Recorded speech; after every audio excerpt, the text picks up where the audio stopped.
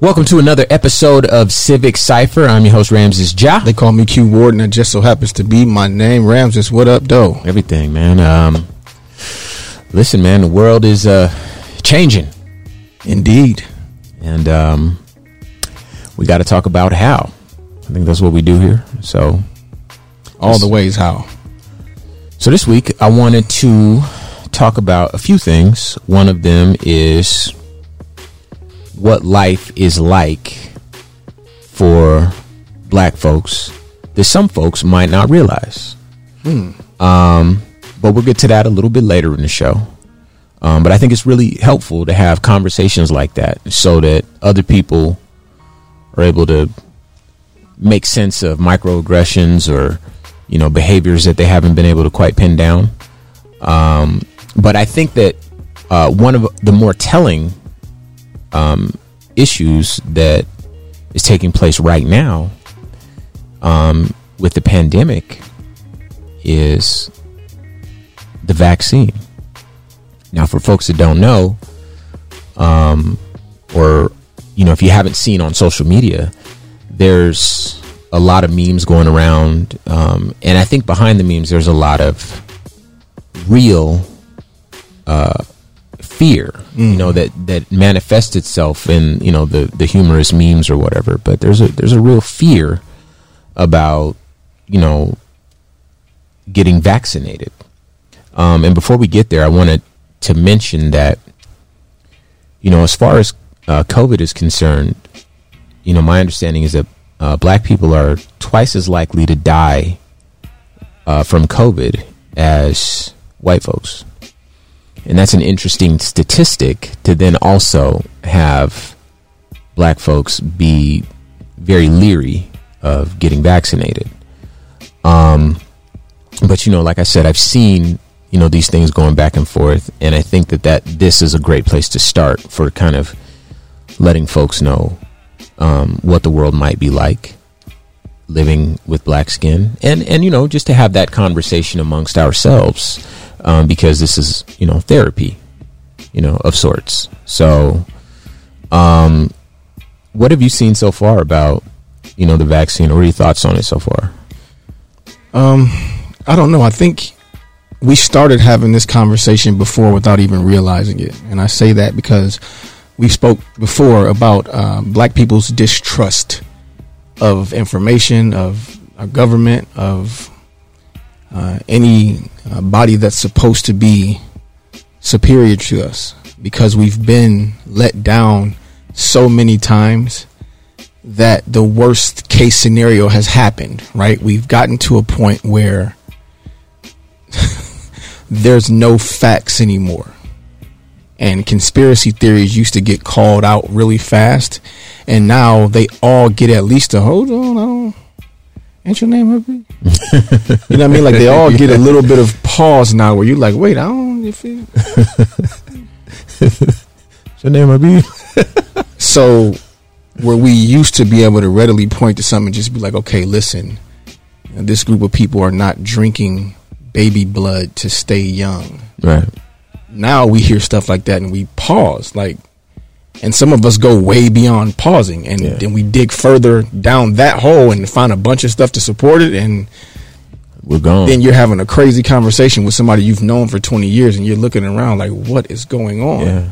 So the greatest trick the devil ever pulled off was convincing the world he didn't exist, right? So a big part of our former president's appeal and reason why so many people were able to latch on to him, even people that you would consider decent, is because he made everyone question everything. And on its face, that doesn't sound bad, right? To have a healthy sense of skepticism and to wonder about things on their face, that's not bad. It's actually healthy. But to not believe anything is very, very dangerous. Or I'll add to it that you have a separate reality, and it's almost delusion, and that's something that that's where that delusion stems from, right? Exactly. When water isn't wet anymore, when that can't be a fact, then it's very, very easy to end up living in a separate reality altogether, right? So the vaccine and the way that people are responding to it, what you said earlier it's fear, right? But at some point we have to be, and I hate to use the word smarter because it sounds like an attack, right? The people who have developed this fear and this distrust, it's justified, man. Like, you know, people talk about the Tuskegee experiments and things like that, and when they say that, you're like, ouch, because that happened. Yeah. Right? So you can't just discount it. But at some point, we have to draw a line with how we get our information and what we're willing to accept as fact versus just someone talking. Because when rapper A says Percocet, Molly, ecstasy, that would be Future, and lean and all this other stuff, we ain't got no memes about how we scared of that. Right. Like none. And we know this stuff is taking people out. We don't stop there. We give us, you know, we party to the edge. And once upon a time, our people didn't party to the edge. Yeah. You know, there were two singular places where we, and y'all know what I mean. Yeah. There's two places. We was here or we was here, and that's it. Nothing Now, else. favorite rapper say it. I guess that's what we on tonight. Yeah. Girls, guys, kids, adults, every club. And being DJs, they come to us. Hey, you know where this is at? No, I don't. I'm actually offended that you asked. Yeah. So we can't be ready without any research, without any hesitation to jump into these spaces with recreational drugs because such and such rapper said so. And then we're going to completely write off the Center for Disease Control. Yeah. Like, that seems a bit extreme to me, especially when we have to also remember that death is not the only negative outcome, because that's another thing that's being bounced back. You see a lot of people proudly putting, well, only this many people are dying, as if just not dying is a celebration.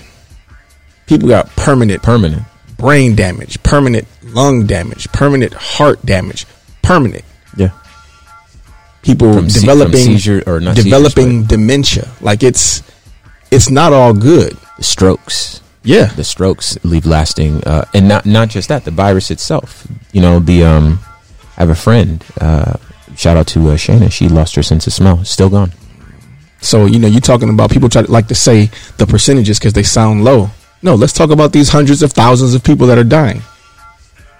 And the 250,000 new cases almost daily. Right? Like, we can choose to ignore all those facts. We can choose to continue to be, if not unintelligent, irresponsible. Right? Because the worst case scenario of being careful and looking out for your fellow man and woman is that you're a little less comfortable than normal. That's worst case scenario. You wear the mask. It's a little harder to breathe than without it. Right? Mild inconvenience. At worst. Or at worst. Right? The other side of that is you say, I don't care. And then you or your kids or somebody that you know and or love is in the hospital hoping that they survive.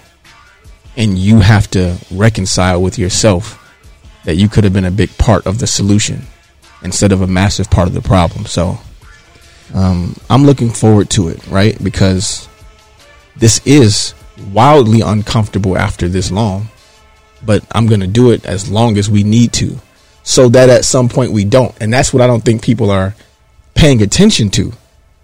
Go hard at all this stuff you don't want to do so that we can stop having to do it, or just keep not caring and keep forcing a large portion of the population to have to be mildly uncomfortable for a very, very, very extended amount of time. Yeah. Well, I want to say this because I think it's important to say it. Obviously, here on Civic Cipher, this is a show dedicated to black voices, a black agenda, and minorities. But, you know, this is a virus that attacks human beings. I understand that black folks, you know, we typically are distrustful of, like you said, any really authoritative agency, governing agency. That can be, you know, the medical field, and certainly anything municipal or governmental. But I know someone who's not alive anymore. Matter of fact, a lot of people might know DJ Steele. If you don't know him, maybe you know the name. And of course, he's not the only one. He's just a person that was close enough to me and he was a little bit younger than me. And I'm 38 years old. So for him to have been alive a matter of months ago and not be alive anymore, he didn't see today. It's very sad. And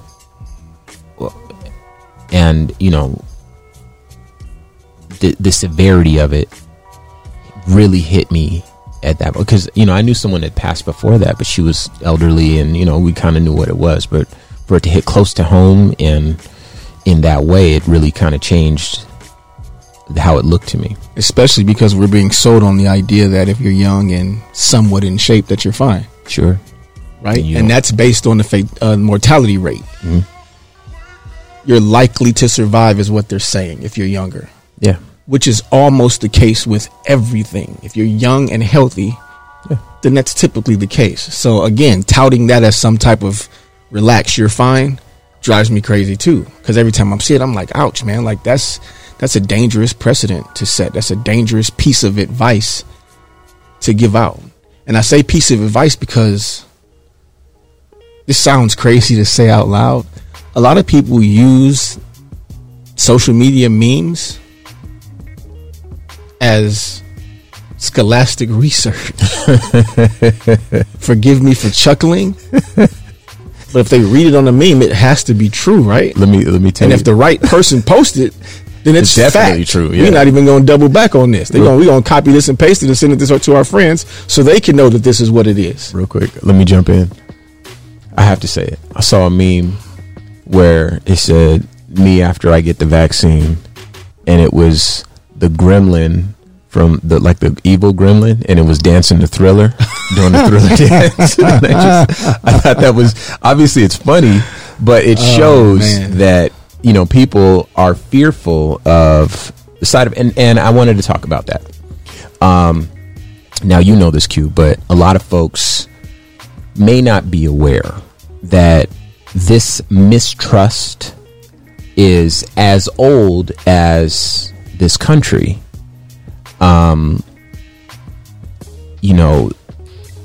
Obviously everyone's familiar with the idea that black folks were originally brought to this country to do the heavy lifting. Slaves do slave labor. All the lifting. Right. Heavy, medium, a little bit.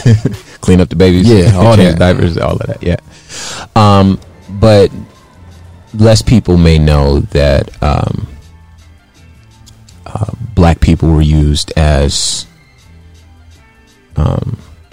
sort of the crash test dummies of their day, because black lives didn't matter, which is part of the reason, which is the main reason why we say Black Lives Matter, because we have to say it historically, it has not been the case. And that's also why when people say Blue Lives Matter is such a slap in the face, because no one has ever questioned that. That has always kind of been the norm. Yeah, but it's also not a thing. Yeah, but historically in this country, especially at that point, black lives didn't matter, and so you were able to procure a human being and perform experiments on this human being.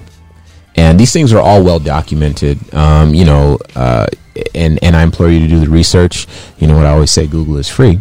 I wish we could teach people how to properly do research, because you can find articles and documents that speak to the other side of the argument as well, and they're completely false and have no basis. But in this case, you're going to be able to find things like the cephalic index, where they would study the skulls, or the shapes of the skulls of African people, and use that as a way to measure intelligence. For those of you who have seen the movie Django, there's a scene with Leonardo DiCaprio where he kind of speaks to this bogus science that was just entirely made up. But obviously black human beings had to lose their life in order for this bogus science to exist at that point in time to further justify slavery, because they were trying to sell Northerners on the idea that black people were created to be subservient, and they had to make up a scientific basis for that argument and try to pass that off. And so these experiments were conducted, but not just that. There were many experiments conducted, and they used everything that I have to keep kind of driving this point home. They used everything that you believe in, not just science, but religion. Mm-hmm. You know what I mean? So when everything that you once believed in was used to subjugate and kill and torture you, it makes complete sense why you stop believing all of it. Yeah. Like, you know what? Last time y'all told me something, and it didn't quite work out that way. Listen, man. So I feel y'all. So, there's other examples too. There's forced sterilizations. Puerto Rico comes to mind. Even nowadays, if you look in the medical field, you'll see that black women are like way more likely to die during pregnancy and childbirth. And research has uncovered that the reason for this is because the doctors just don't listen to black women. They don't listen to their complaints, or they feel like black people somehow can tolerate more pain or whatever it is. I read a research on it, or I read a study on that, why that was the case. And obviously black people are a very robust people because we are human. We are human beings. The original, and everyone else is sort of a mutation of that. Yeah. But the other thing is that you touched on that I want to mention is the Tuskegee experiments. So for folks that are not familiar with this, basically in the that might have been the 1920s, 19-teens, somewhere in there. Let's just say early 1900s. Sure. There was a government study performed, and they were researching syphilis. And they didn't have enough participants. And at the time, it was purported, not researched, but it was just assumed that black people had a higher percentage of STDs. There's no scientific basis for this. And you can research it. Obviously, I've had to look into this myself, but the assumption was that black people have these diseases. Well, because we're filthy, Rams. That's what you sure. I mean, it's the early 1900s. Yeah, read the brochure, bro. It says it on there. Yeah, if man. You go to, I think it's page 3. If you scroll down, paragraph 3, article 4. Yeah, you see it right there. It says it right there. It's actually capitalized, boldface, and underlined.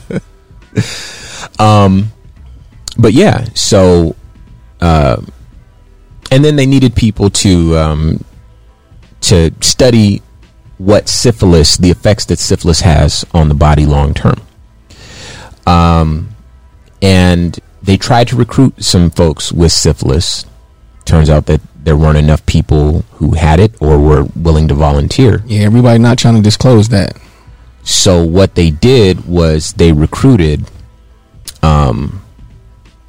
healthy people, black people, and injected them with syphilis, and ended up being around 400 black folks, and monitored these people for, I want to say, like 40 years, the effects that syphilis had on their bodies, and watched them deteriorate. And at some point they offered to give you a free meal if you'll come back and let us do a checkup on you and see how you're doing. And then, when people started dying, hey, we're offered to pay for your funeral. Let's just get one more look at you, this sort of thing. But I think it was Bill Clinton that formally apologized in the 90s, and to a lot of black folks that didn't know that this was even happening. It came to light, which very much reflected the experience that a lot of black folks have with doctors, You know, and this is why there's been this big push for years, decades, to have more black doctors. Some things, they just are cultural, you know. Some parts just don't translate as well as they could. And it's not the patient's fault. It's the doctor is the healer. Yeah. The doctor's not willing to listen, or can't listen, or cannot find the social capacity to learn that other people walk a different path, or, you know, express things differently than, you know. But these things and things like these have resulted in this deep mistrust. And I have to kind of piggyback off of what you're saying, because I've experienced it twice with my mother and with my children's mother. The doctor completely ignoring them, completely just, you listen to what I say because I said it and I'm the doctor, and you don't know what you're talking about. Yeah. And in both cases, had I not been present, who knows the direction that this goes? You know, my mother, I'd be on here all night trying to list all of the things that my mom is dealing with, but this was a part of her cancer treatment. And she's telling the doctor that things are not going the way that they're supposed to. And just by her speaking up, he got angry, slammed his clipboard, and stormed out. Like, you're going to listen to what I say, period, or I'm not going to treat you. And we're talking about cancer. We're talking about terminal illness where the most likely outcome isn't survival. The treatment itself weakens you, destroys your immune system. You end up with no hair and barely able to fight anything else besides what you're being treated for. And this doctor, just out of sheer arrogance, would not listen. She got a second, third, and fourth opinion. All of the other specialists told her that she was right. The treatment was burning her and not the cancer. And when both of my kids were born, when we first got to the hospital, our doctor wasn't there. So the doctor who just so happened to be on call, both times had to step in for her.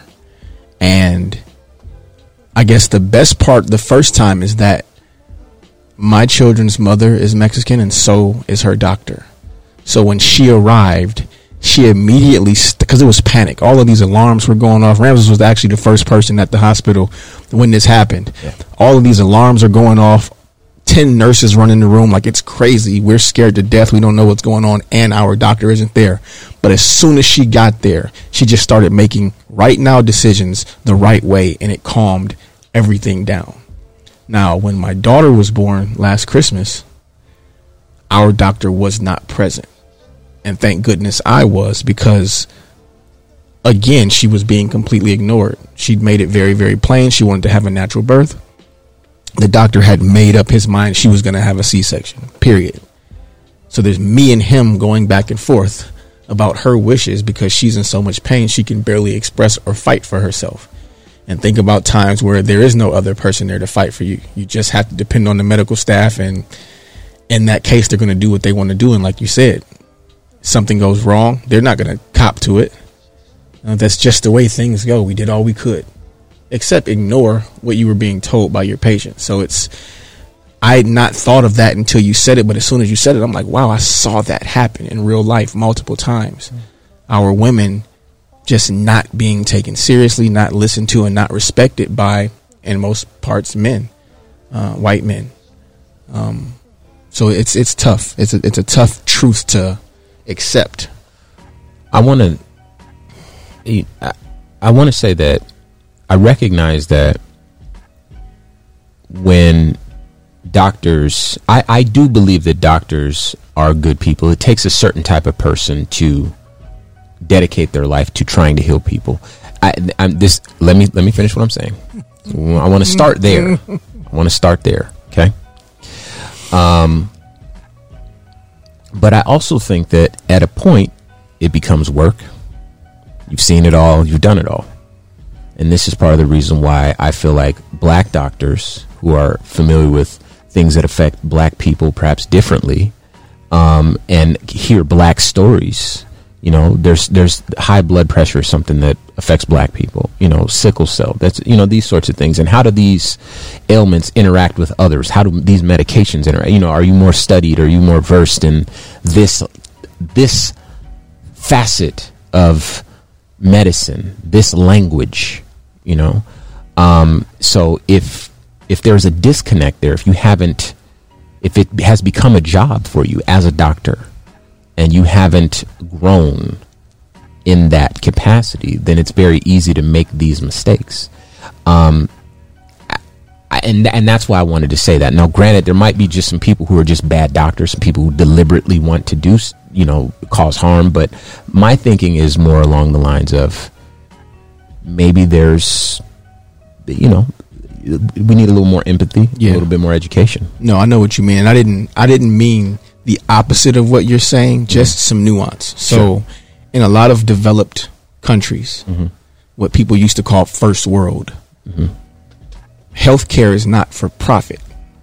Weird, huh? So the people that choose to go into that field in places like that, it's not because they want to be rich. They really want to do it. It's because they really, really want to help people. That does not mean that people here aren't, good natured, but there is a financial incentive. They can also get money off of it. Yeah. So the decision making process isn't always, man, what I really, really, really want to do is help people. It's, man, I can make a lot of money doing that. Right. And it'd be cool to help some people. Right. So I don't mean that there are people that are going into it trying to cause harm. It's just a level of apathy when finance is the driving force and not the essence, the oath that they take. I think it's called the Hippocratic. Yeah. Healing for the sake of healing. Yeah. Right. You know what I mean? So that's another thing that we should speak to people about. This vaccine, it is not an American thing. This pandemic is not an American thing. Right? So I said this, I cannot think of a time in our world's history where the government of every continent and country on earth said at the same time, hey, yo, let's run this play on everybody. And then all the other governments said, yeah, let's do that. It's never happened. Right. It'll never happen. So there's all of these countries where the vaccine is not for profit, at least the way that it's being administered. And I'm thinking that they're trying to make it similar here where you don't have to get broke or go broke to get treatment for this thing. Right. Somebody's going to make money off of it, just like somebody made money when they made cars run cleaner. Just because something is profitable does not make it by nature bad. But the first lady, she's 90-something years old that got the vaccine, was in the UK. She wasn't here. So it's not American propaganda. There are people in this world, one of them, a black woman, here to save the day again, working very, very hard on something to help us battle this thing that's killing people. The one who developed the vaccine. Correct. She was a black woman. Yeah, I think so it's important to say that. Very, very important to say that. So, and while we're here, I think that, we're very fortunate to have this platform to be able to share, our thoughts and to have these sort of conversations. But I want to say that if there is a silver lining to this whole thing, it really has shown, at least it's shown me, how connected we are to each other. Because everybody's got to get healed. Everybody's got to get vaccinated. We're all on the same, we're all human beings and we're all susceptible. And that tie that binds us all helps you to realize that there's more that connects us than there is. Far more. Exactly. Far more. And I really wish we could say that enough times for it to click. Yeah. We're in this together. We need each other and we're in this together. Now, before we move on, I do want to say this. Once upon a time, I had a similar story. So, I'm not here just spouting out facts either.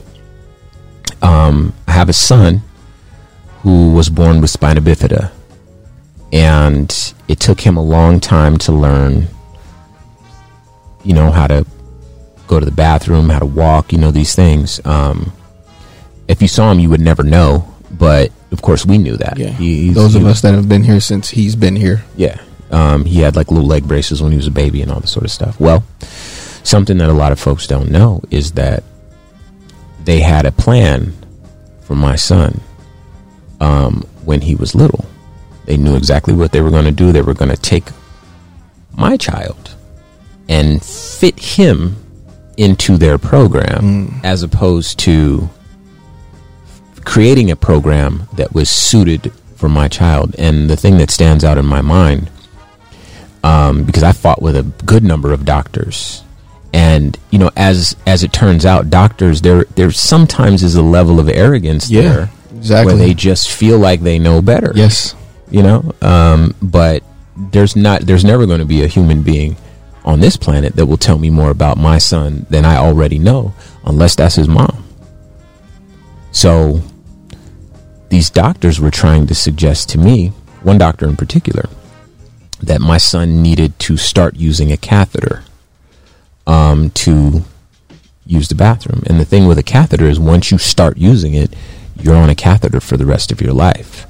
And for those of you familiar with catheters, you understand that when my baby starts going to school, when he, when he gets a girlfriend, when he, this is something that's going to be a part of his story forever. But I knew that he had enough feeling to where if I worked with him, he'd be fine. And not only did I have to fight with the doctors, my son's mother is a nurse, so she's accustomed to doing what the doctors say. And when I laid out my case, I had to fight with her as well as the doctor. But when I laid out my case, she, gave me, it's my son. So she's like, hey, I'm not gonna argue with you on this one. But the doctor, when I took it to the doctor that was a real arrogant man. And obviously my son is fine. You would never know. Goes to the bathroom just fine. And we see who was right and who was wrong. And so this is perhaps a universal experience, but I only know this to be a black experience because I haven't seen the world through other eyes. And so again, I understand, but also let me say this: the doctors, black doctors, there's a black doctors consortium, and they were polled, and 73% of them said that they worry about the safety of the vaccine because, it had to be rushed into production, whatever. So that many black doctors said that they worried about it. And 42%, only 42% said that they plan on getting the vaccine when it initially rolls out. So even those in the medical field aren't entirely trusting of the medical field. And so you begin to see how cultural this is. And obviously my position is that in this moment, it might be better for us to consider ourselves human beings first and black second. And I know that that's very difficult for a lot of people who have a lived black experience, because black really follows you. And that's what I wanted to talk about. The black experience. A lot of folks may not know what it's like to walk through this life as a black person. So if we're able to shift gears a bit here, I want to tell a story. Before you go into your story, let people know who they're listening to. Well, if you're just tuning in, this is Civic Cipher, and I am your host, Ramses Ja. They call me Q Ward, and that just so happens to be my name. Thank you guys for joining us again. Yeah, and we're talking about a deep-seated mistrust that black folks, and I know for a fact that a lot of our Hispanic brothers and sisters also have for the medical, community at large. The government. But the government, of course, but also with this vaccine. And I don't want fear to keep us from getting in front of this virus, because the virus can kill you. You know what I mean? Yeah. Or it can maim you for life. That we've seen that. The vaccine is meant to help and to get us back to normal, where we don't have to wear masks. Imagine getting the vaccine and you don't have to wear a mask anymore. Life changing.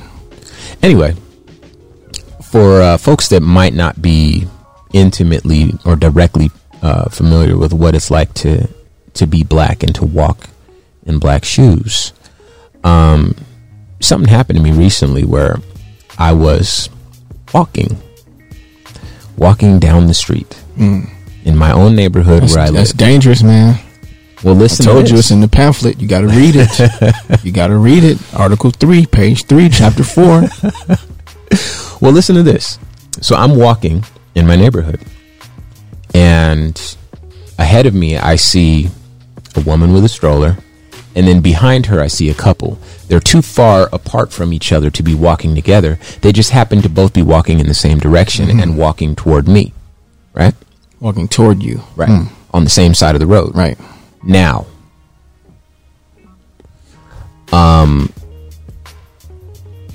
my, perhaps we'll call it trauma brain, or whatever it is, you know, I hope it's not with me until I die, but it has been with me since I've clicked on to consciousness. And so ever since I can remember, this has been a constant companion of mine. I recognized that they might be afraid of me. Now, right now, my hair is what is it called when they do it? It's like straightened. My little sister, you know. But I'm walking down the street and I have a hood on over my hair because, you know, this, you got to kind of keep a mane like this under control, right? And I recognize, oh my God, these people are going to be terrified of me. And so I did my best to distance myself from them. I'm on the sidewalk. This is my house. I live here. These people are taking a walk, right? But I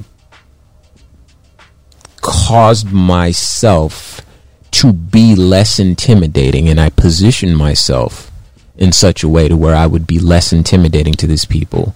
I would look less aggressive, less forceful. I gave them all the whole sidewalk, and I shouldn't have to do that, right?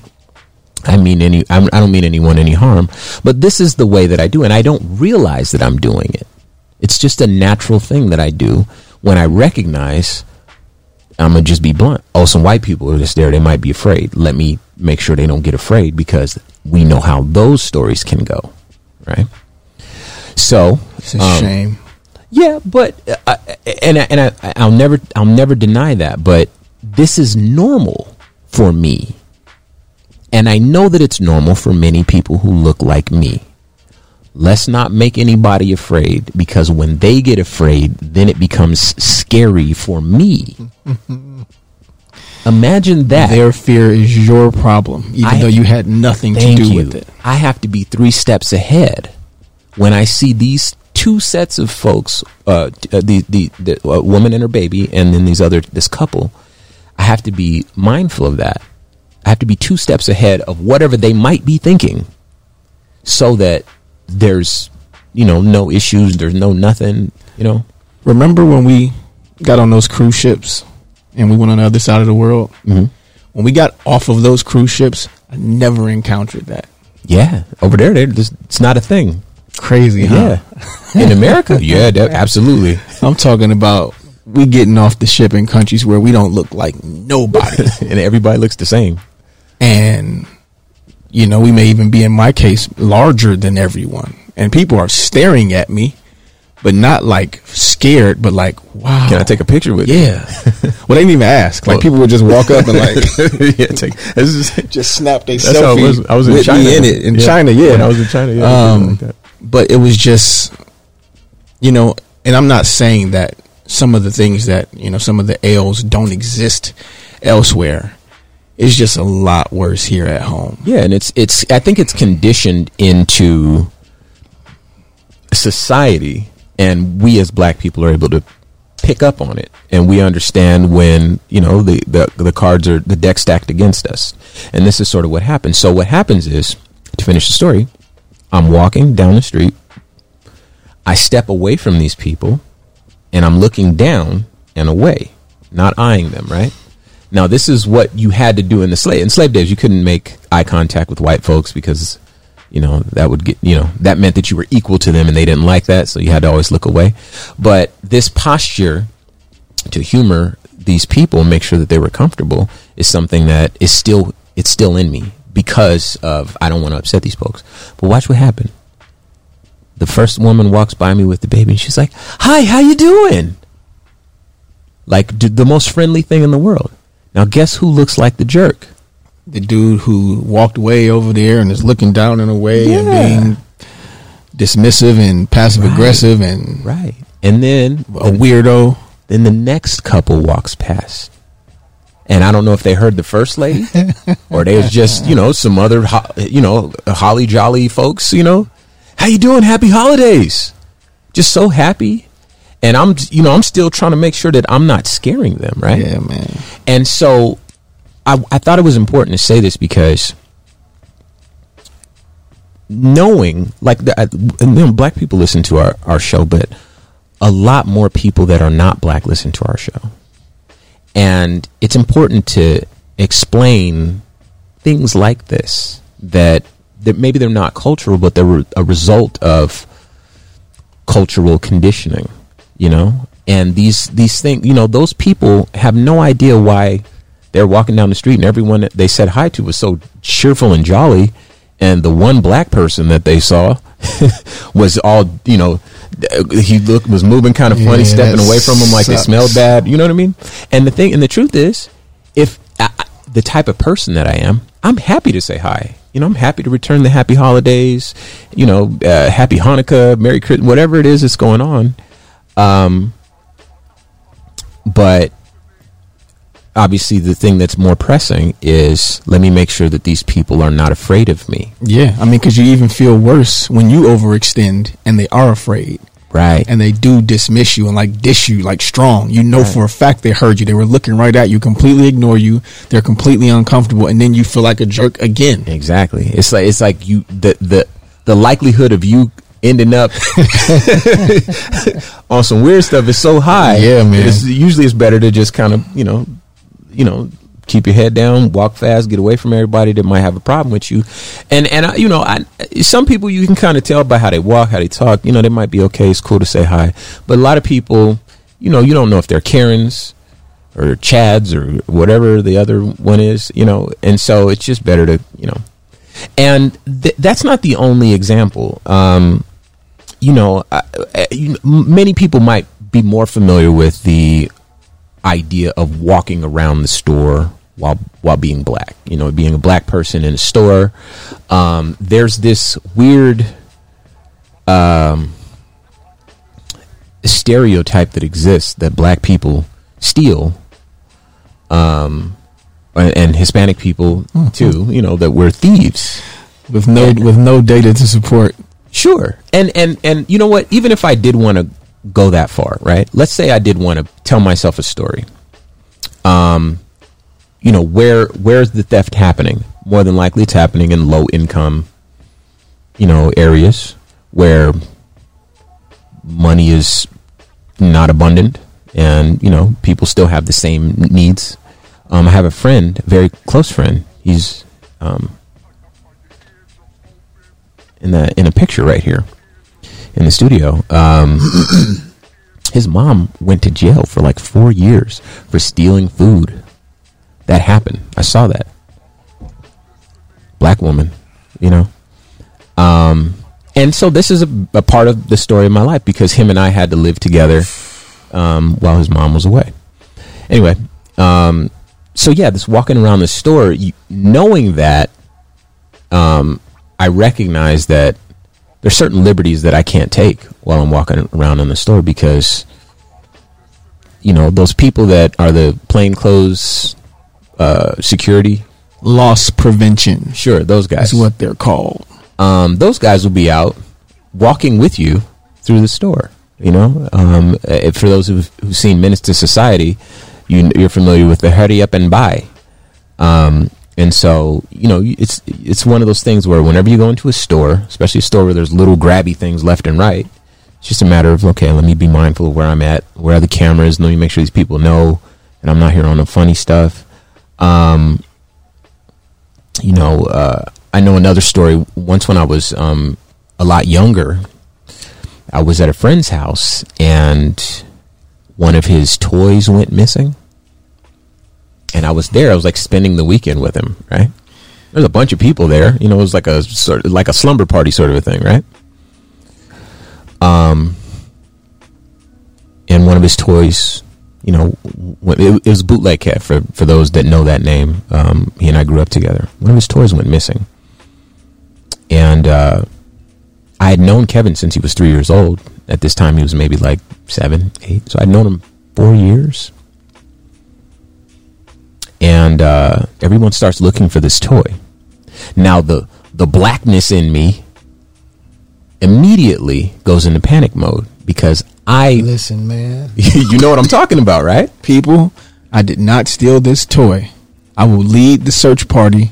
Right. Y'all can triple search me. And watch this. I'm going to do you one better. I'll lead the search party, and I hope that I don't find it. Because then I had it the whole time. Yep. And then I hope that whoever finds it, they find it far away from anywhere I ever been. Like, I hope it's in the upstairs bathroom that I ain't even seen yet when you find it. Like, I didn't even go up there, so it wasn't me. Because of I hope it's at your aunt's house that I haven't met you yet. left it in the car or something. You know, like, that's what I'm hoping. But I'm going to be the one person that's going to help you look for it. So this actually happened to me. And it wasn't until years later, maybe 20 years after that, when I told his mom that story. And she broke down. Now, Kevin, if you don't know, Bootleg Kev is white. So his mom is white, you know. But these are the closest people to me. Like, when you've known somebody since you were literally a baby, you know, they're, you know. But his mom broke down. She was like, you really thought that I would think that you would steal a toy? You really thought I could think that about you? Even then, when I'd known you for years? And I'm like, and I felt like I needed to apologize. I'm like, I'm so sorry. I don't know how to fix that. The world has taught me to have that intrinsic subconscious reaction. I don't even have to think about it. It's automatic. Sure. And these are sorts of things that really, I think it's important to talk about, because people who are allies to black people who might be listening to this radio station because they like the music and it's black music, even if you don't think it's black music, it's definitely black music. I feel like the people listening to this show are people who are empathetic, people who are decent human beings, and people who might want to or could stand to learn more about a black experience. Why are black people so afraid of a flu shot? That's effectively what it is. Or why do black people behave in these ways or these other ways? Now, I do want to talk about this. Running while black. Outside specifically. And you're not on a track, you're not on a field, you're not on a basketball court, you're just running down the street. Now, there's a million reasons you could be running, especially if you're young and in shape, you know, or a child and you're, you know, playing. But early on, now this might be something that's a little bit more specific to me. Again, I'm from Compton, California.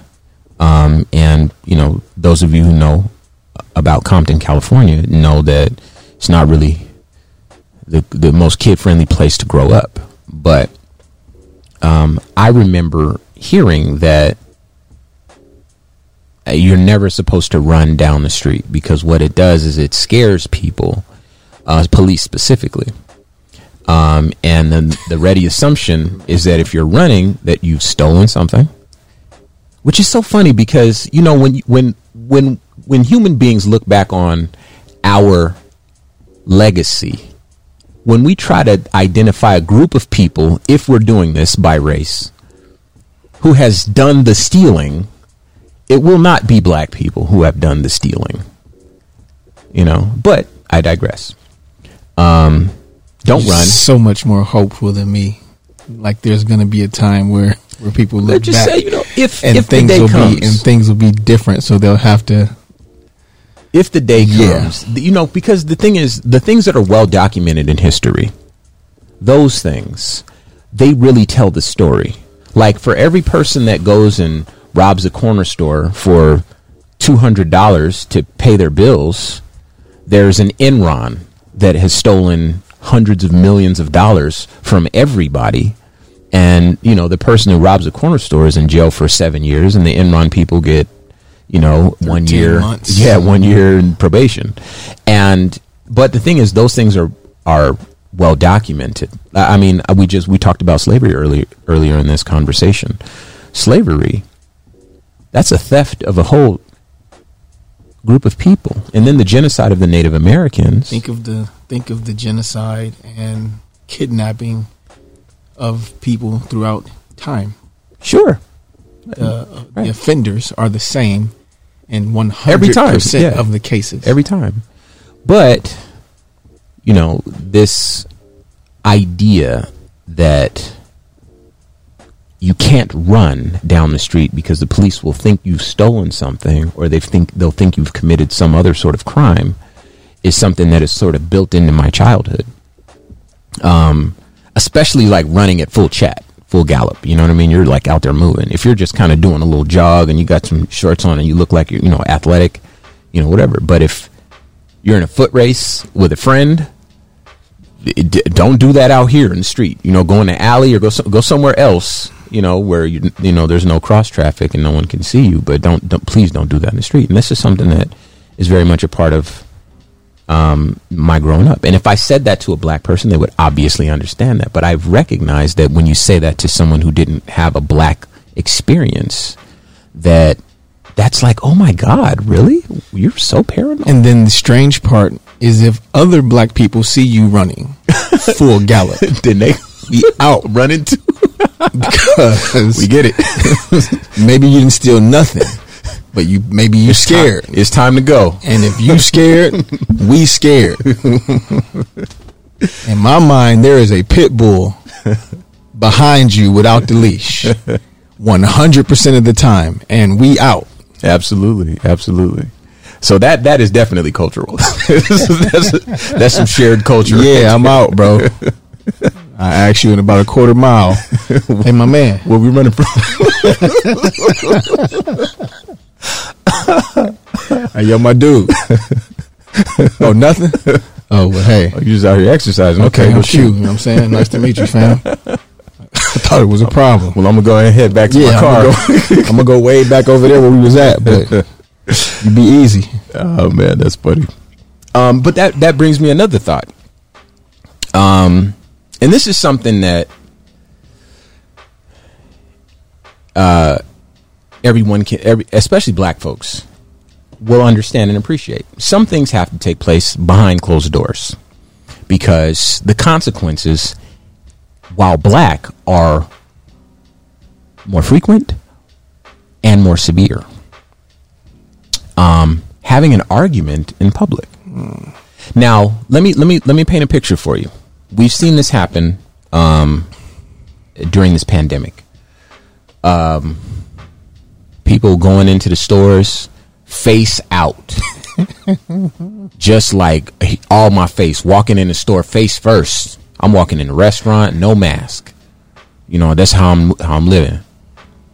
And they expect the confrontation that they'll inevitably have to deal with. And they yell and they scream and they pull their phones out and they yell at other people who pulled their phones out, and they want to make a big scene because they recognize that I'm just going to yell, I'm going to scream, I'm going to say my piece, Trump 2020, and then I'm back outside again because obviously I'm not about to fight a bunch of security guards or whatever, right?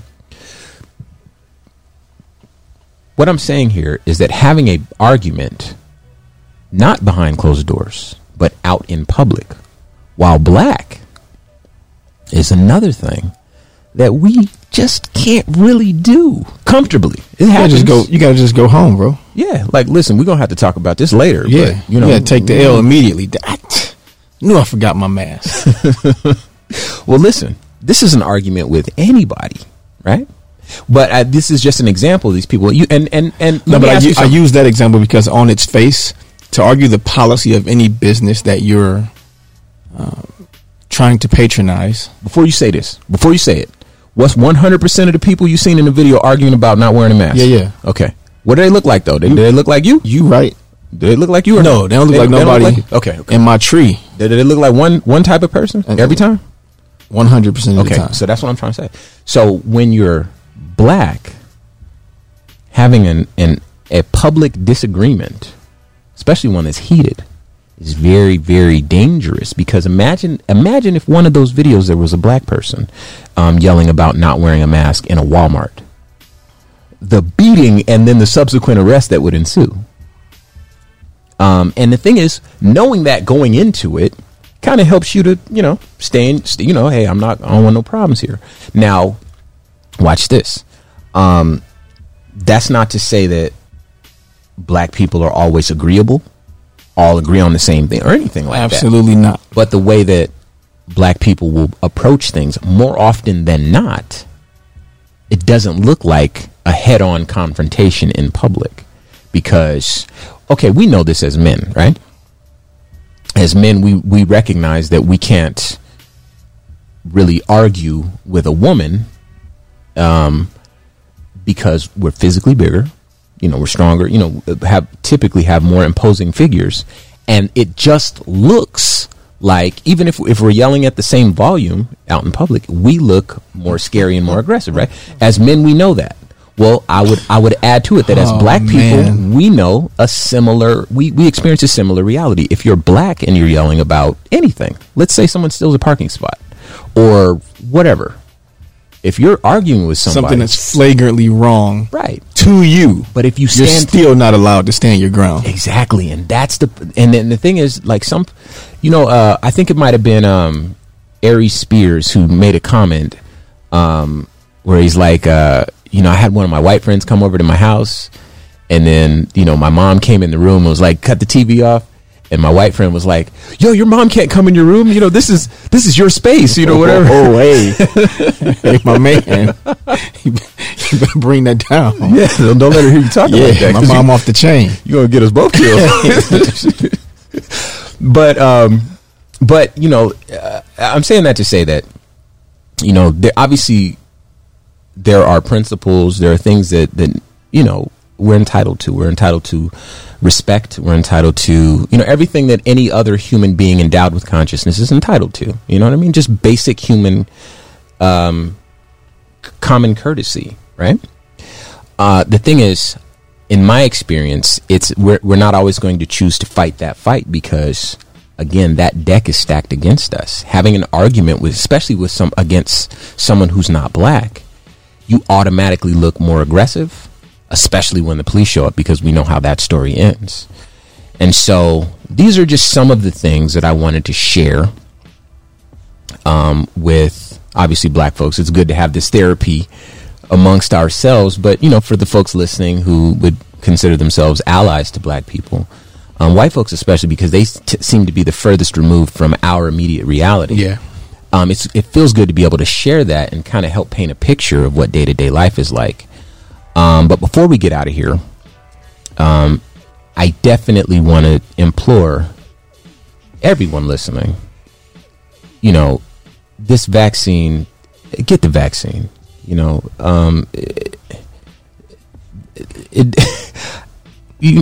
I obviously do your research, but, who knows what you're looking at, because there's so many people trying to attack the truth right now, but use your gut. We're all human beings. We're all in this together. And for better or worse, black people have made it this far. We're not going to get taken out by a virus or a vaccine. Real quick. Google Pfizer. Look at all the things they make that you use already. There you go. In full faith. And if they wanted to do something, they could have did it already. Please. But with that said, that's going to do it for us here on Civic Cipher. Once again, I'm your host, Ramses Ja. They call me Q Ward, and that just so happens to be my name. Peace. Well, before we go, real quick, we really could use your support. Any questions you might have, any topics that you want us to touch on with the show, if you want to make a donation, hit civiccipher.com or follow Civic Cipher on all social media. All right, y'all? I ain't mean to rush away, y'all. My bad. Peace.